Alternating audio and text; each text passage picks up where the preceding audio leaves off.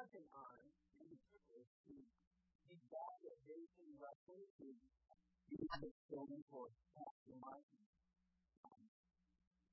They go away. I love coming to Jason because Pastor Martin is and I'm able to be here with her, so I don't think I can do anything.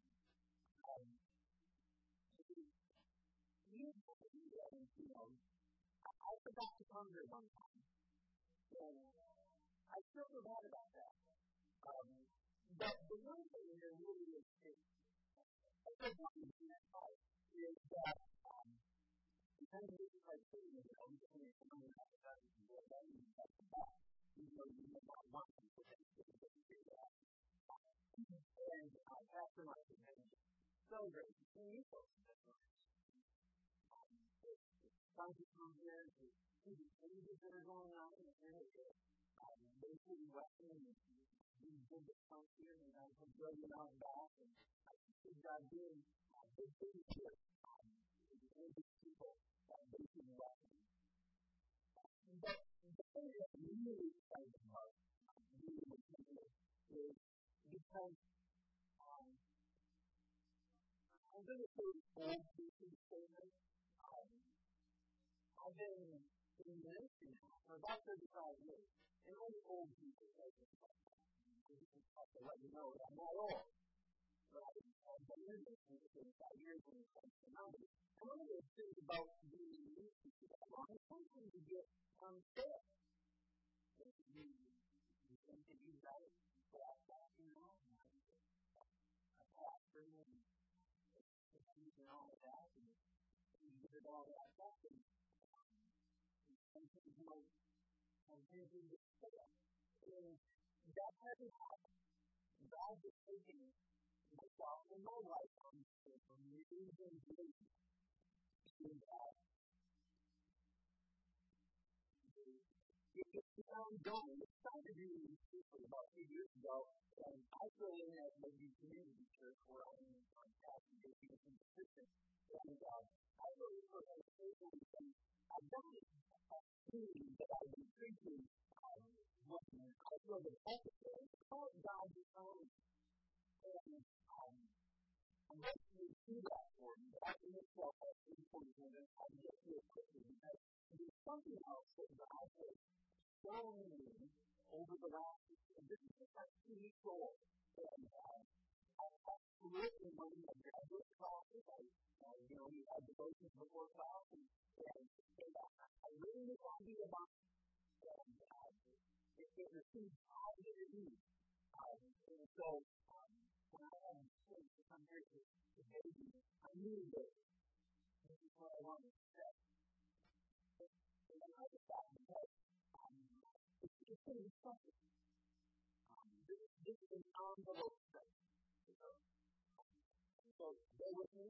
I'll get through it and not confuse you too much. I also just got to use here Marty Covey. So, I hope that we all read that. Here's what it started. In Genesis 3. And the scripture that you read out of John chapter 1, and you need to place to start. Because the word is himself and dwelt among us. And we read that, and we know that the word that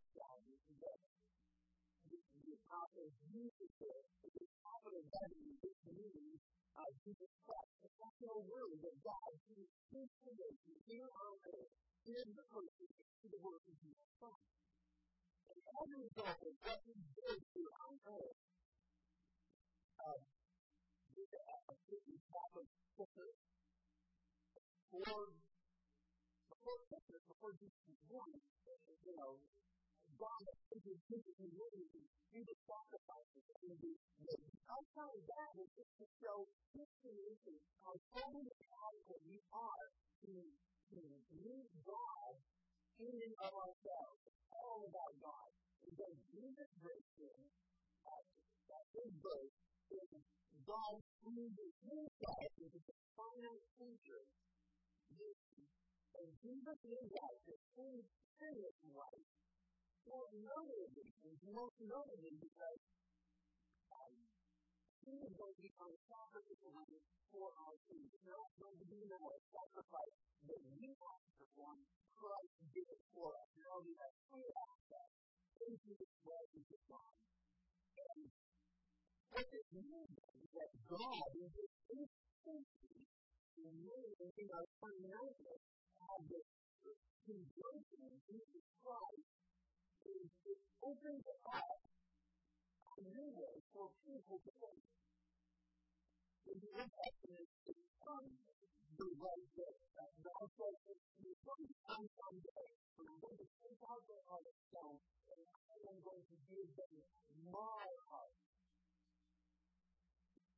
We now, because of what Jesus did, and because at Pentecost, we have the Holy Spirit, we are not thinking Pentecost as we used to think in the Old Testament, we are not thinking God, if we are in Christ, we have the very heart of God, the mind of God in us, and the Holy Spirit is with us, and He teaches us, and God now is drawing us to Himself through that relationship with Jesus Christ, the power of the Holy Spirit. Well, that's the theology lesson. Now to explain that God becomes, I love reading, I love in the C.S. Lewis because they found that mind of Christ in the most amazing story. But the thing about the story is that there are many layers of meaning. And so, this story, and one of the times of the idea by C.S. Lewis, is today, end of Narnia. The children of Narnia that are now kings and queens of Narnia that have been for a long, long time. They have come into Narnia, they've gone back to the town, they've gone back. Anyway, the first thing is, it's starting to wrap up. They are fighting the last battle of Narnia. And they're fighting that battle, their enemies, the enemies, the kings and the queens of Narnia, and they come into this little stable, and this is at night, and they come into this stable, and they have this big fire raging outside, and the aliens are all sitting around talking about, first of all, they really happy to finally have the kings and queens of Narnia, and they're getting so hard,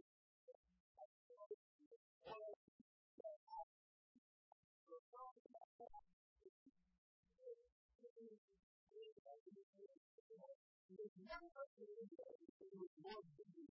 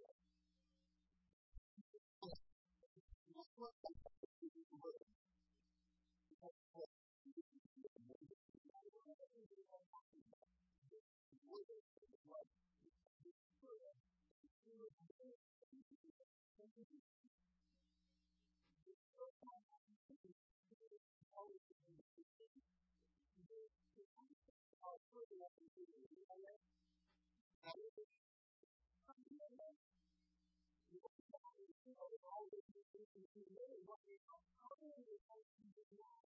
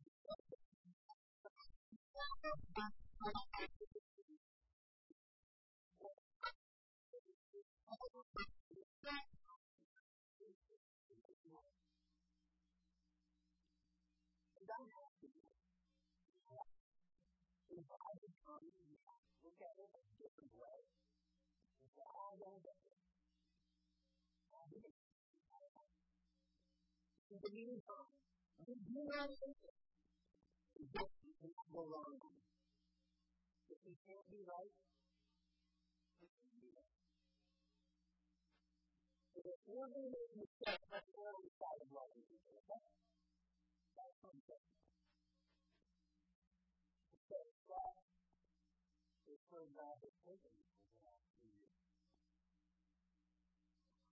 And frankly, I wouldn't preach this sermon with the same stuff. I think it's my friends here because I need to. Not all that's my case too. And I still might do that. That's an idea with it.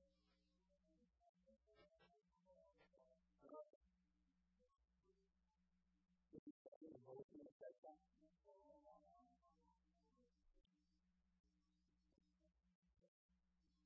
I think it's so exciting though. Once we have decided, I'm going to quit saying everything.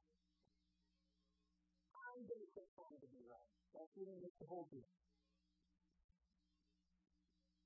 I want to be ready. I want to know what it's like to walk through that really tiny door. Explore the inside being bigger than you.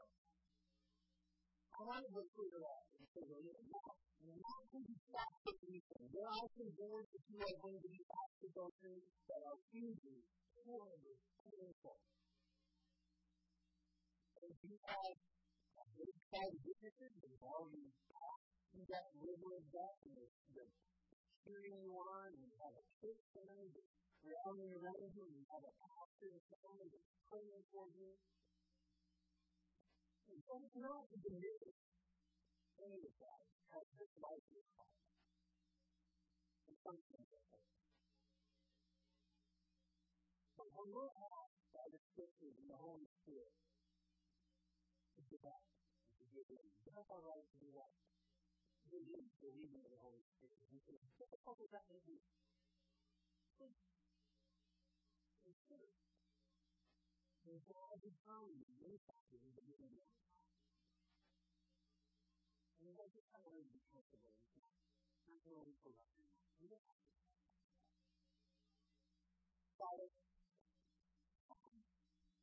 these good people have been very patient.